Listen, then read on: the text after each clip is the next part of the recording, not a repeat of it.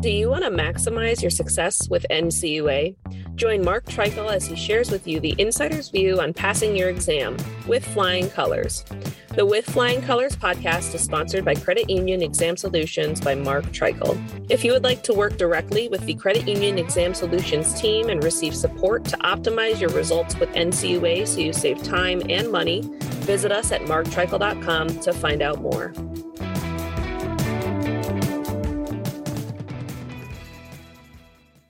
Hey everyone, this is Mark Treichel with another episode of With Flying Colors. I'm here today with JT Blau. JT, how you doing today? I'm good, Mark. It's great to see you. I've been listening to your podcast for a few months now, and it's been a terrific resource. So I'm thrilled to be a part of it. Well, I appreciate those kind words. And, you and I connected on LinkedIn, and you're with the Virginia Credit Union League. And I had recorded a short podcast on my take on action that the NCUA board had taken last week as it relates to the bylaws and member expulsions. And you reached out to me, and I know you've been working on blogs and different things, and you know this much better than I. So it's great that you could get on so quick and help educate my listeners on what this rule might mean for them. So I appreciate you reaching out so we could get on and record this timely. Yeah, absolutely. Happy to help. And before we jump into that, I want to give the listeners a little bit of your background. So JT serves as the Chief Advocacy Officer for the Virginia Credit Union League, leading the league's advocacy work at the state and federal levels. He also oversees the league's regulatory compliance resources and advocates for credit unions by engaging with both state and federal regulators. He joined the league in June of last year after 7 years at All Federal Credit Union in Richmond, Virginia, where he oversaw compliance, HR, BSA, and other areas as VP of Risk Management. JT received an MBA from the University of Richmond in 2013, a JD from the University of Richmond in 2011, and a BA in government from the College of William & Mary in 2008. So thanks again for being available. That's an impressive resume. I know you've got a lot of expertise in this. So again, let's kind of jump right in. So the rule's out there. It was proposed. It was required as part of a change in the Federal Credit Union Act. Board finalized it. They made some tweaks based on a bunch of the letters that came in. I'm guessing you probably may have contributed to some of those letters and maybe potentially actually influenced the final rule. And with that, the first question I would have, JT, as it relates to expulsion is there's certain things that you can get expelled for and certain things that you can't. But what are the types of member behavior that would make them potentially subject to expulsion under the rule? Yeah, so this process that is laid out in the final rule is a method by which the board can expel a member for cause. And the final rule does define for cause there. And there's basically three buckets that you can fall into to be for cause. The first is a substantial or repeated violation of the membership agreement of the credit union. The second is a substantial or repeated disruption, including dangerous or abusive behavior to the operations of the credit union. And then the third is fraud, attempted fraud, or conviction of other illegal conduct in relation to the credit union. So if a credit union is thinking about using this new final rule, it's important to understand those buckets and making sure that the member behavior falls into one of those. So a couple things I want to break down here. The first is that substantial or repeated violation of the membership agreement. The key word here is or. It can be substantial or repeated. So that means you can have one substantial violation or multiple non-substantial violations. And an important thing to note about multiple non-substantial violations is the member has to be sent a warning letter. So if they exhibit some conduct or have a violation that the credit union deems is a non-substantial violation of the membership agreement, the credit union has to send them a warning letter. And you have to say, hey, here's your conduct. This is why it's a violation. And if you do this again, you may be eligible for expulsion. So the member has to have some notice there if we're in the bucket of non-substantial violation of the membership agreement. And then the last thing there that board noted in this final rule is that if they exhibit that behavior again to make it repeated, it has to be within 2 years of them getting that warning letter. So they have this conduct, you send a warning letter, and then within 2 years they exhibit it again. That would make it a repeated violation of the membership agreement. Now, like I said, it can also be a substantial violation, and that's just a one-time thing. So that raises the question, what qualifies as substantial?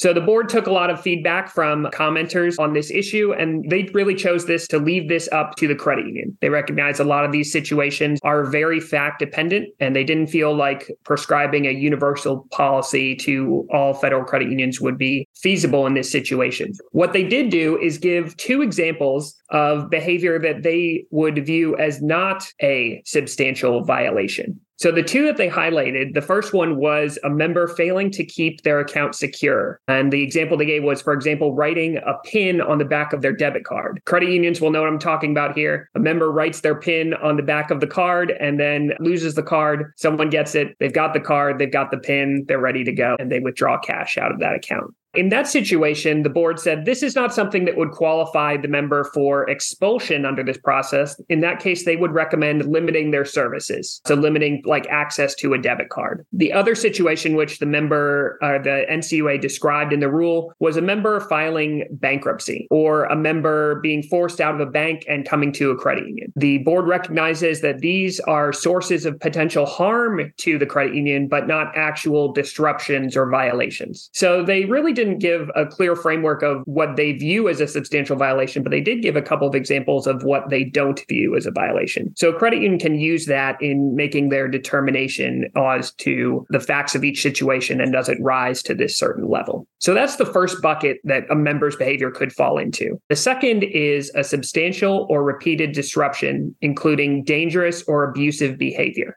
So the first question, obviously, with this one is what qualifies as dangerous or abusive behavior? So we look to the rule, and the NCUA says that this type of behavior includes violence, intimidation, physical threats, harassment, or physical or verbal abuse of officials or employees of the credit union, members, or agents of the credit union. So they do have some language in there describing what could qualify as dangerous or abusive behavior. And they give a few examples of this could be dangerous or abusive behavior. And they also actually give some examples of some things that by themselves would not qualify as dangerous or abusive behavior. And they say things like expressions of frustration through elevated volume or tone. A member calls in and they're frustrated and they raise their voice. Expressions of and to sue the credit union. These things by themselves would not necessarily rise to that level, but it's very fact dependent. So the credit union has to look at a whole slew of factors when making this determination. And an important note on this piece is that there was some discussion in the proposed rule about whether or not this behavior should have to take place on credit union premises. And in the final rule, the board ultimately determined that this is not a requirement. The behavior does not have to take place on credit union premises. And they know that behavior can take place over social media, over the phone. Someone could even follow a credit union staff member to another location. There's a whole slew of factors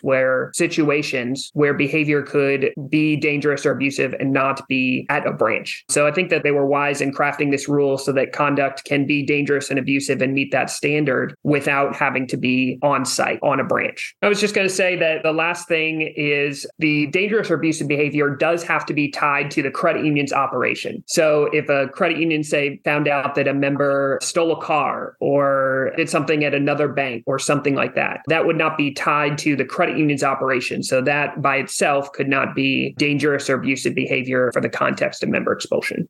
Got it. And on the not having to be at premises, I think you said this, but could you repeat it or clarify it for me? Was that something that they asked about in the proposed rule that they then finalized, or was that something that maybe some people commented on, or how did that go from proposed to final, if you know? Yeah, I believe it was sort of written as is in the proposed rule, but it is something that they requested specific comment on. And I believe that was unanimous. Every commenter wrote in and said agreed that this should not be required to take place on credit union premises. Yeah, that makes sense. I mean, just you can say to me things in all those other venues. I mean, in the example of following somebody home. And it seems to me that this safety side of it really is the hub of the wheel, the thing that makes this a good rule, but it makes it, I mean, in the world we live in today, this is probably why Congress changed the act saying, hey, you need to make sure that credit union members and credit union staff can be safe. Yeah, absolutely. I mean, every credit union person listening to this can probably thinking of at least one or two members in their mind that may exhibit this type of behavior. It's just the reality of the situation. When I was working for a credit union on day one, I met a member who had a reputation for coming in and exhibiting this type of behavior. And our hands were somewhat tied in the actions that we could take. So I think that's why I do believe this is a positive development for credit unions for the safety of staff and other members. I think it's a good rule. And I think of it in a law enforcement perspective. Getting a restraining order can help you, and it can end up saving you and preventing some situation because there'll be people who will stay out of these situations. It's not the be all and it's not an absolute because things can still go awry, but it puts in place the options to try and best protect your staff. So I think is a great rule. Going back to, you go ahead. Last thing I was going to touch on is the third bucket there is fraud or attempted fraud or conviction of other illegal conduct in relation to the credit union. So the important thing here, I think the thing of note is that the board in the proposed rule did solicit feedback on whether they should define fraud or attempted fraud. And they ultimately decided not to. They also recognize this is a very fact-dependent situation. And so they ultimately left that up to the discretion of the credit union. What the final rule does make clear is that conviction or other illegal conduct, a conviction is not required for fraud or attempted fraud. So it's fraud, attempted fraud, or a conviction of other illegal conduct. There's no conviction required for fraud to be a grounds for a member expulsion. Got it. And I'm leaving the definitions to the credit unions and the facts that are present. I think that's another good approach. NCUA doesn't define safety and soundness, but credit unions have to kind of live through what that might mean on a daily basis. And really, it's the facts that drive it. And individually, by not defining it, I think they've given the credit unions as much flexibility to decide if it makes sense that it rises to the level. Yeah, absolutely. These are very fact dependent, a lot of gray area in these situations. So I agree with your assessment there. And then going back to the substantial, the first one, the substantial or repeated violations. So if I heard that right, if it's substantial, then you have the legal threshold of it being substantial. But if it's less than substantial, it falls into the repeated violation. And that's when the pre-warning would have to go out, and repeated means more than one, right? So that would be the second one would have to come within 2 years. But am I right in everything? It's like substantial is here, and then everything else that might rise to the level falls into a repeated violation. That's right. Is this violation, is it substantial or it's non-substantial? And if it's substantial, then that's automatically grounds for this process. If it's non-substantial, then you have to send them a warning letter saying, hey, don't do this again. And then they have to exhibit that same behavior within 2 years. Then it becomes a repeated violation of the membership agreement. Got it. That's helpful. Yeah, I can almost visualize a flow chart in a policy that someone might have, right? Which gets me kind of to my next question. So what are the required notices that need to be sent out as it relates to this program, et cetera? Yeah, so the first one is you have to give a notice of the expulsion policy to all of your members. So once a credit union has this policy in place, before exercising it on any member, every member has to be notified of the policy. So good news for us, credit union compliance officers, there is a standard disclosure within the final rule. If you scroll all the way to the end of it, you'll see it there at the bottom. And they've laid out this is an optional standard disclosure, which is a form. It's a kind of a fill in the blank. There's some bracketed areas where you would kind of insert name of your credit union here. And it's a few paragraphs, and it basically lays out the expulsion process. And this has to be sent to all members. In terms of how that's sent, the NCUA ultimately landed on either mail or electronic delivery. So if your member has opted into receiving electronic communications, you can send it to them electronically. And if they haven't, you can send it to mail. I bring this up because in the proposed rule, the NCUA board noted that they were considering actually requiring both electronic and mail delivery for these notices. I think that speaks to how seriously the NCUA wants to make sure that everybody receives this and knows what the process is before they are subject to it. But they did ultimately steer away from that approach, and you can send it to them in one format or the other, however they've indicated to your credit union that they want to receive communications from you.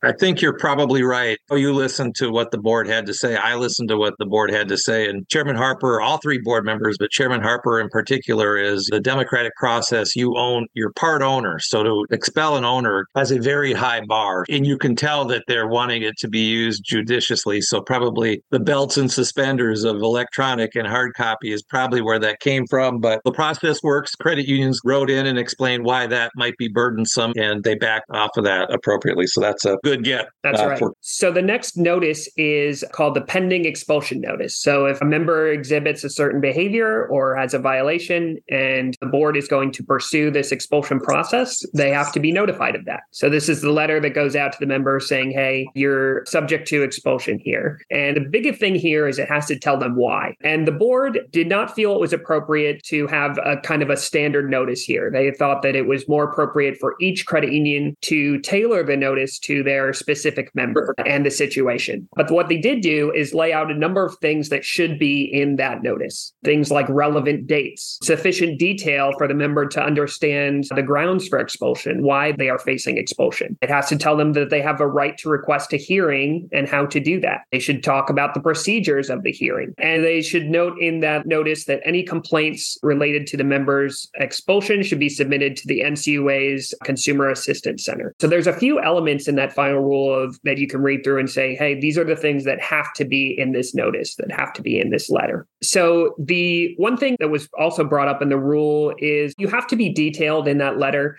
You don't have to use specific names. The board recognized that these are often hostile or tense situation. And so they found it appropriate for the credit union to be able to use generic terms such as you had this interaction with a teller or with a loan officer. You don't have to use specific names of staff members in the letter itself, which I think is a good policy for safety of credit union staff. So they have to be sufficiently on notice as to why they're looking at this. And it can't be enough, can't just say you engaged in dangerous behavior or you violated the membership agreement. You have to tell them how they violated the membership agreement. You have to tell them what behavior they engaged in was deemed dangerous or abusive. So the final rule is very clear about the need for some detail in this regard. And last thing on that is just like the previous notice can be provided either electronically or by mail. However, the member has indicated they want to receive communications.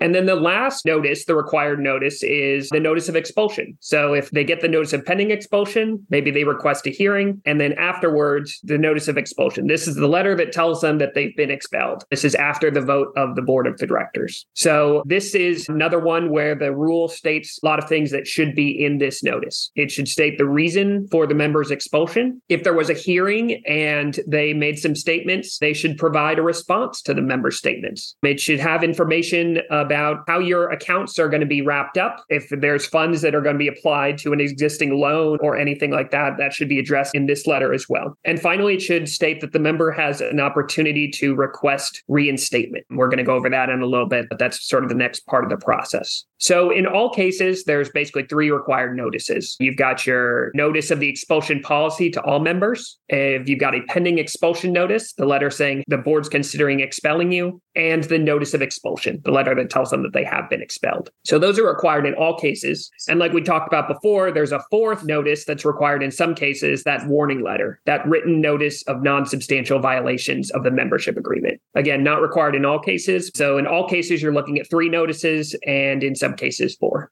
Got it. That's a good explanation. Now, and one of the things you mentioned there that I also picked up on in the board presentation is there was a question about appeal rights, and there was a statement about you cannot appeal it. So if they can complain to NCUA about what happened, but they cannot appeal it to NCUA, meaning that NCUA cannot look at it and go, as a regulatory body, we disagree with what the credit union did, and you need to make this person a member. However, they can complain to NCUA saying that they thought they were being handled misappropriately, and then putting my NCUA hat on, the ridiculous example makes the best example sometimes. You have, I'll call it a rogue, mean federal credit union, right? And that's the name of the credit union, and they're purging members left and right, and NCUA gets 5 or 10 complaints about that. Maybe that's a scenario where NCUA would take some action against the credit union, but it's not an official appeal right, and they laid out what the appeal rights were in the rule, but I wanted to kind of clarify that side of it. They can complain, but not appeal to NCUA. Any thoughts you want to add to that comment? Yeah, I would agree with that. There is no formal right of appeal, but they can complain to NCUA. And like you said, NCUA is not going to look at this. One complaint comes in and tell the credit union that they have to reverse their decision. I think what they're going to be looking at is the credit union using this to maybe expel a class of members instead of individual members. And NCUA is very clear in the final rule that this is to be used in a case-by-case basis on individual members, not to expel a class of members. So the NCUA would be looking at that, I think,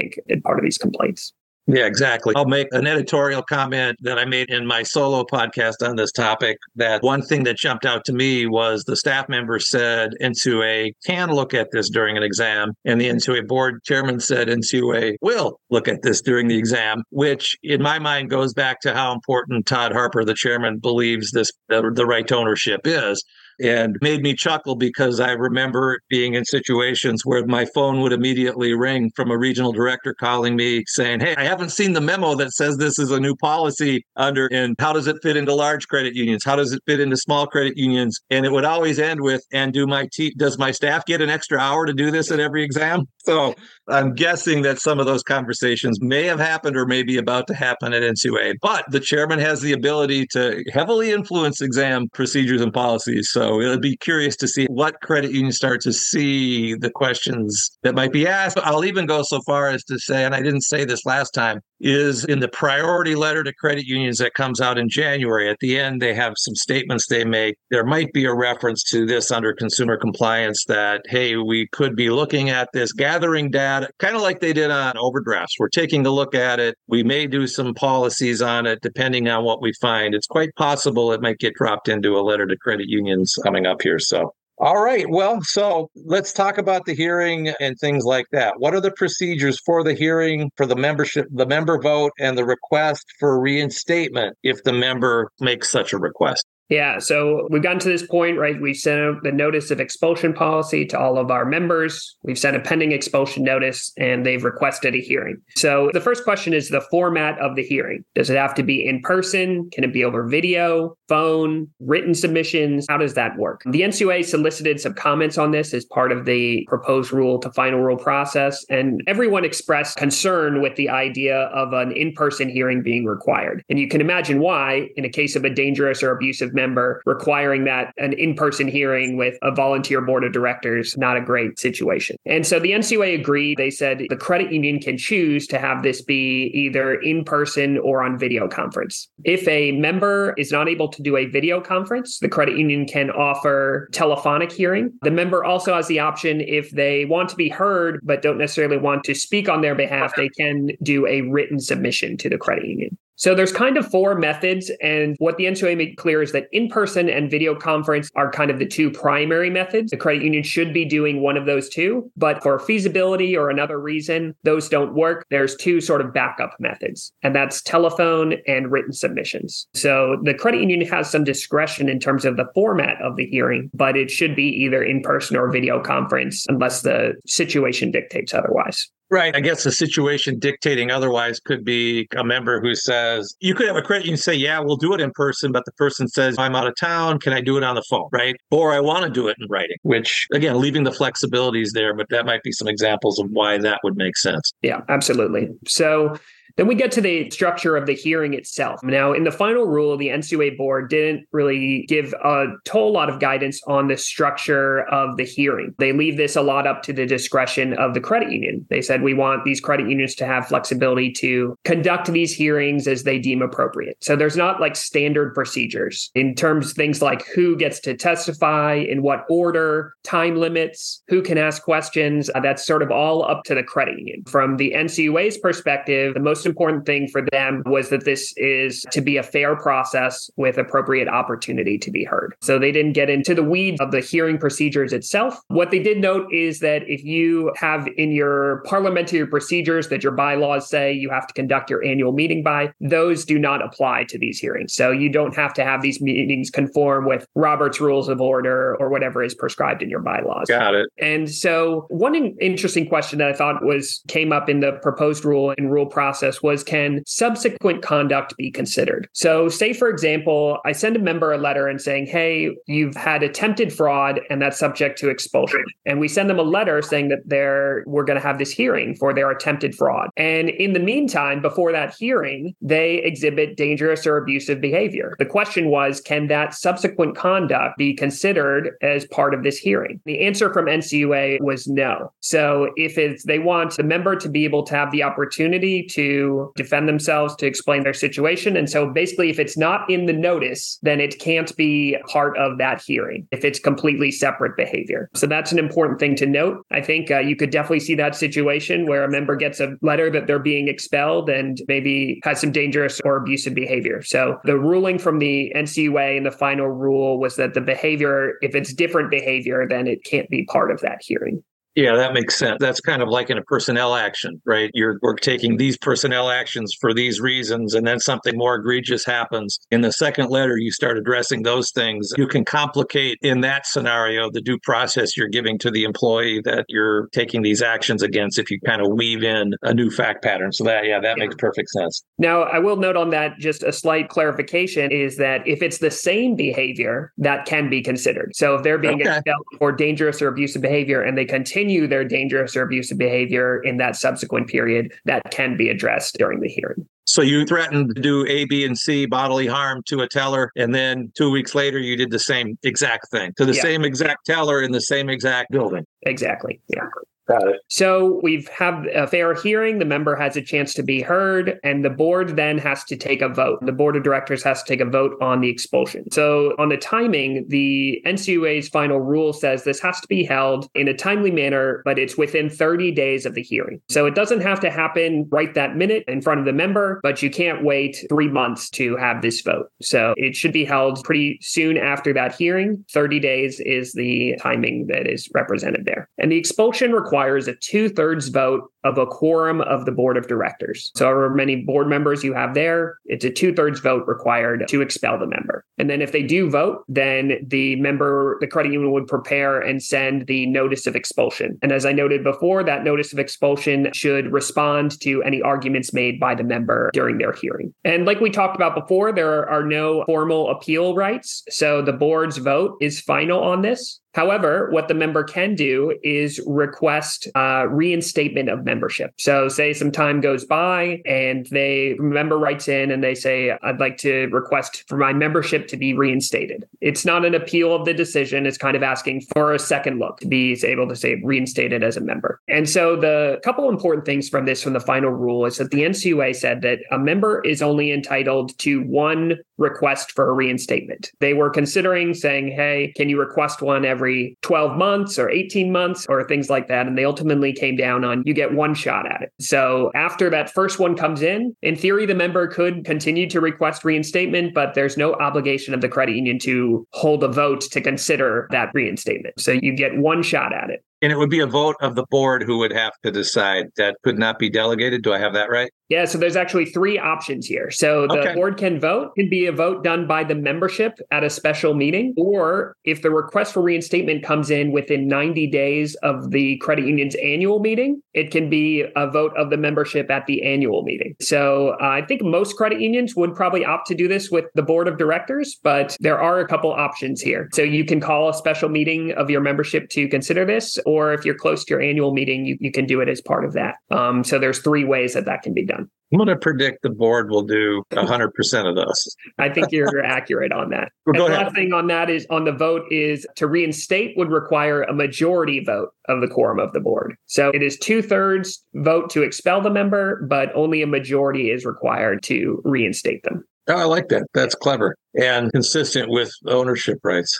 Yeah. And the last thing on reinstatement is there's no prescribed minimum time or maximum time. So the member does not have to wait a certain amount of time before requesting reinstatement, and there's no maximum time. They could come back 20 years later and request to be reinstatement. There's no statute of limitations or anything like that. That's a good rule. That's a good structure as well. Did the rule contemplate, I'm guessing the answer is no to this, but let's say I get expelled and I'm in the credit unions in Florida, I'm expelled, I move somewhere else, I end up coming back 15 years later, and I come back in and I apply to be a member. I don't ask for reinstatement. I just walk in and say, hey, here's my driver's license. I live in Tampa. Your field of membership is Tampa. I'd like to become a member of the credit union. And the credit union takes me in without the proper application been done on my part. And then a year later, 2 years later, 3 years later, internal audit department goes, hey, you know what? Mark Treichel was expelled and somehow he got back in here. Did they describe what might happen in that scenario?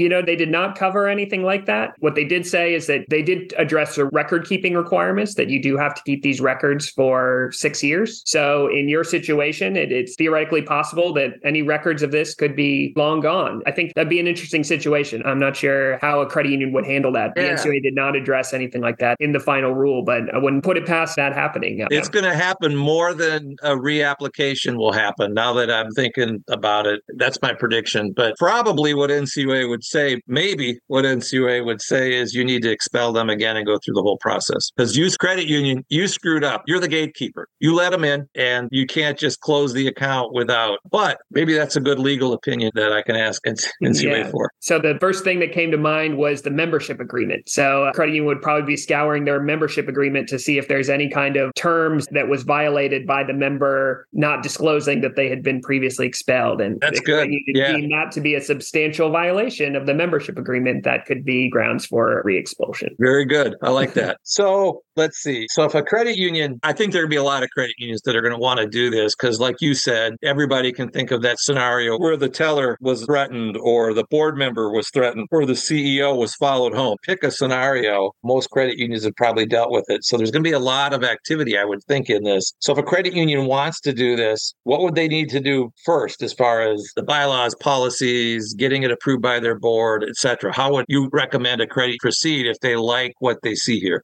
Yeah, great question. So the first is that this final rule is actually an amendment to the standard bylaws. So in the bylaws right now, there exists Article 14, expulsion and withdrawal, and it lays out two ways in which a member can be expelled currently. And basically the main way right now is through calling a special meeting of the membership and having them vote. So everything we're talking about today adds to that Article 14, and it adds this third method. So the first thing that a credit union should do would be looking at updating their bylaws to include this new language. This is a good practice anytime there's any kind of bylaw amendment. Most credit unions want to keep their bylaws consistent with the standard version as it's being updated. So the first thing that they should look into is how to update their bylaws to include this new language. And then the second thing I would recommend is look at it from a policies and procedures standpoint. So everything we've talked about today, a lot of common themes that we've heard from section to section is the NCUA board gave federal credit unions a lot of discretion as to how to handle these situations. And so the credit union is going to want to have appropriate policies and procedures saying, hey, this is how we do this here. This is what our hearings are going to look like, how we conduct them. This is what our notices are going to say. This is the committee of people who is going to make this determination. Does the member's behavior qualify for expulsion? All those actual procedure standpoints you want to have well documented. Because Mark, like you said earlier, that one word change in the NCUA board meeting from Chairman Harper saying that the NCUA will be looking at this. You want to make sure you're really buttoned up from a policies and procedures standpoint, not just for your examiners, but in case the member files an NCUA complaint. The final rule also addresses that they can exercise a private right of action, taking legal action against the credit union. So you want to make sure your documentation is consistent, that it's going to treat everybody fairly. And so those are the first two things that I would do is the bylaw amendment and then look at your policies and procedures. Credit unions may already have a policy for something like a limitation of services policy. You want to make sure that any new policies are consistent with that and that it works as sort of the whole package where it's like, okay, this is what we do to limit services if someone writes their PIN on the back of the debit card or anything like that. And then when it rises to a certain level, we now move over here to this member expulsion policy. So just making sure that your policies and procedures are consistent with anything that you might already have. Those would be the definite first two things that I would do.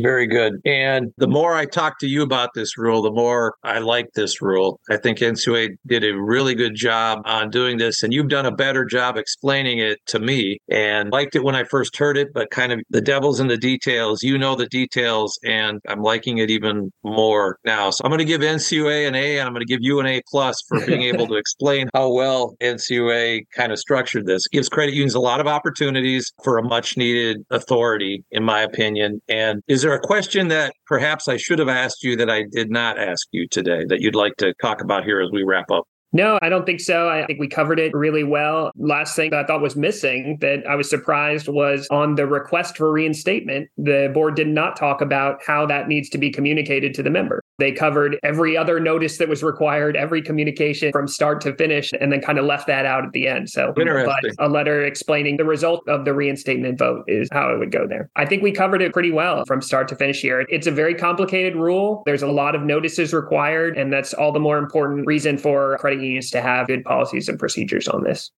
Well, I love quotes, and you just reminded me of one of my favorites. Confucius said that it's a simple task to make things complex and a complex task to make them simple. But you did that. You made this simple in my mind. You made it, the way you walked through it, made it simple. I think this is going to be very valuable for credit unions. So JT, I want to thank you. But first, before I do that, if someone is listening and they're either in Virginia or thinking about traveling Virginia and they want to chat with you about this across the country, how would someone reach you if they had a question relative to this? Yeah, thanks, Mark. First of all, everyone should come to Virginia. It's a great state. So vacul.org, that's VA, like Virginia, CUL, like Credit Union League.org is the league's website. You can reach me by email at jblau@vacul.org. That's JBLAU@vacul.org. And then finally, on vacul.org, we actually have a compliance blog. It's called the Regular Blog, and we're doing a 4-part breakdown of this member expulsion rule, a lot of things we talked about today. If you want to see it kind of broken down, that's a great resource for us as well. You can find that on our website.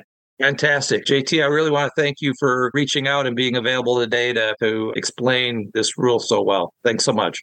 Thanks, Mark. Really enjoyed our conversation. You got it. And listeners, I want to thank you for listening. I hope you'll listen again soon. This is Mark Treichel signing off with Flying Colors.